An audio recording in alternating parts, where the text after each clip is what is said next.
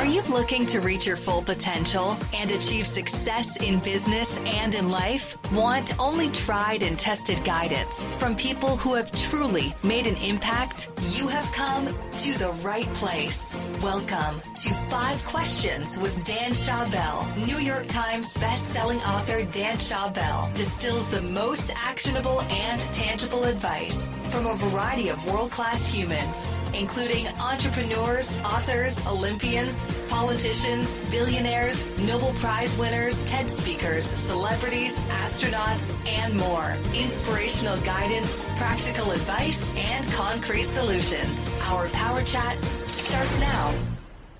Welcome to the 89th episode of the 5 Questions podcast.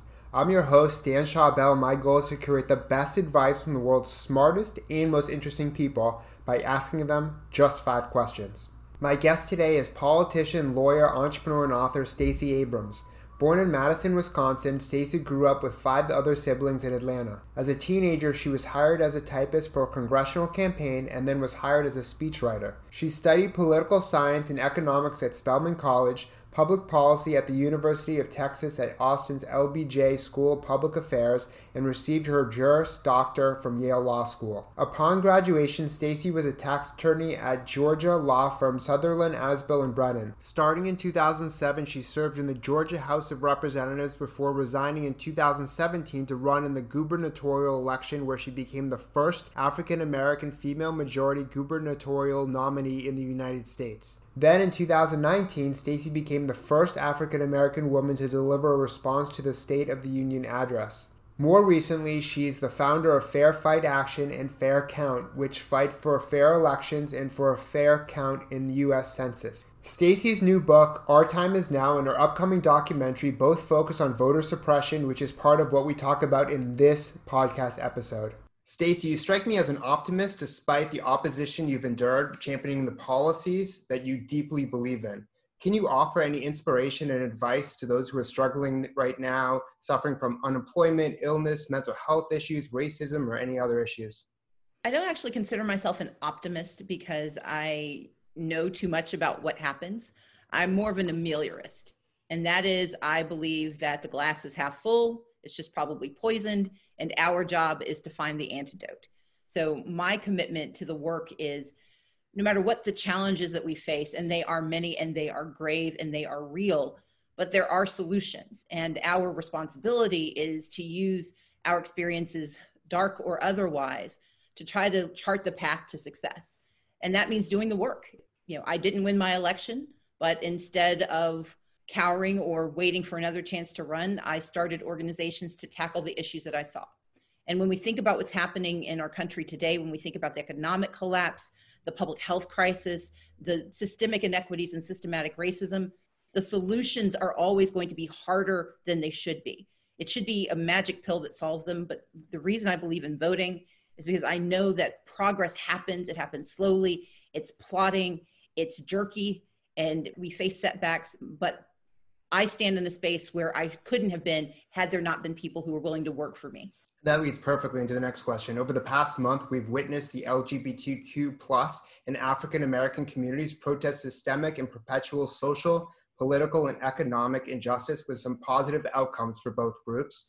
What tangible actions can both institutions and individuals take to support these suppressed communities above and beyond just posting activist content on social media? I would add to that collection the Black community, the LGBTQ plus community, also the dreamers and those who face the challenges of immigration in a nation with a broken system.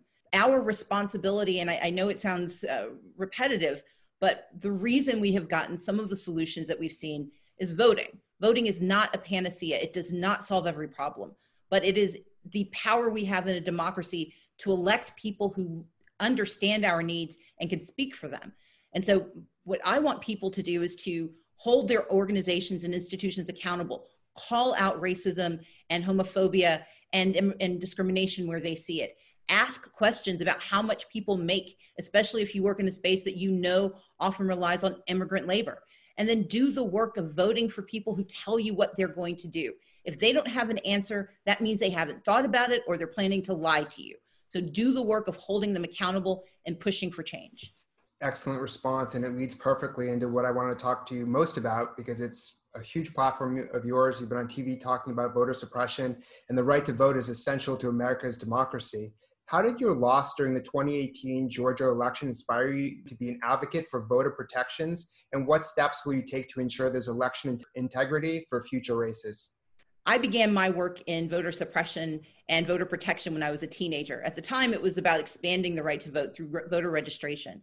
I was a Salzburg Fellow on international civic engagement for young people. And so this has been a lifelong endeavor for me. But what we know happened in 2013 was the evisceration of the Voting Rights Act. What that means is that in 2020, we are fighting back against 21st century voter suppression that looks like nothing we've seen before, because it's embedded in the rules and it's hidden from view because it doesn't come with the glaring light of racism on top of it. But what we know it does is affect almost every community that needs to see progress. That means we need mail-in ballots in every single state scaled to the request level. And that's what we are missing right now. We need in-person voting because not everyone wants to or can vote by mail. We have a number of people like the disabled, those who have language barriers, those who are displaced or homeless, and those who simply don't trust the system or the system didn't work for them, who need to be able to come and vote. That means we need the HEROES Act to pass the Senate, which will put $3.6 billion into our system and make certain that everyone who wants to vote in 2020 who's eligible can do so. Well said, and of course, extremely important. And switching gears a little bit, what people might not know about you is, aside from being a politician and a lawyer, you're also a novelist and entrepreneur, as the author of 8 romance novels and the founder of Now Corp and Nourish Inc. What role have these pursuits played in your career and life goals? I grew up in a working class family that was working poor most of the time. I didn't like it. I had parents who taught us that we not only should embrace where we are, but we should envision where we can be. And so every pursuit that I have been privileged to engage in has been about believing that I'm capable of doing more. And that more importantly, when I get to do those things, my responsibility is to make sure others can. So I started companies to solve problems that I saw around me.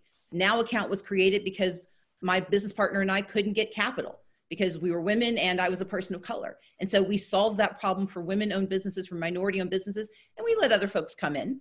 I've done everything I can to make certain that my representation of who I am and what I want is more than just about me.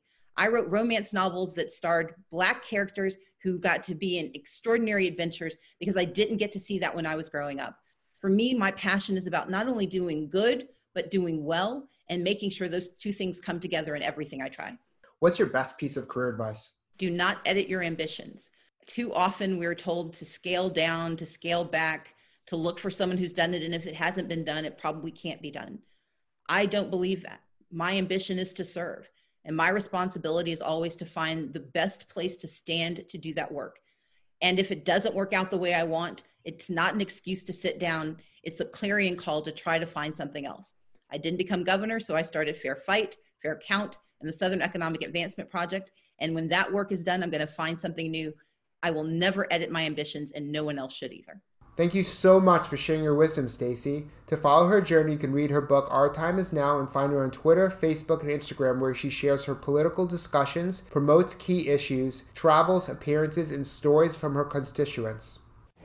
We hope you enjoyed today's show and the amazing advice our guest provided. Remember that you can only benefit from advice if you act on it. Before you do, we would appreciate your feedback in the form of a review. You can leave a review on iTunes, Stitcher, or a podcatcher of your choice. Your feedback would be very much appreciated.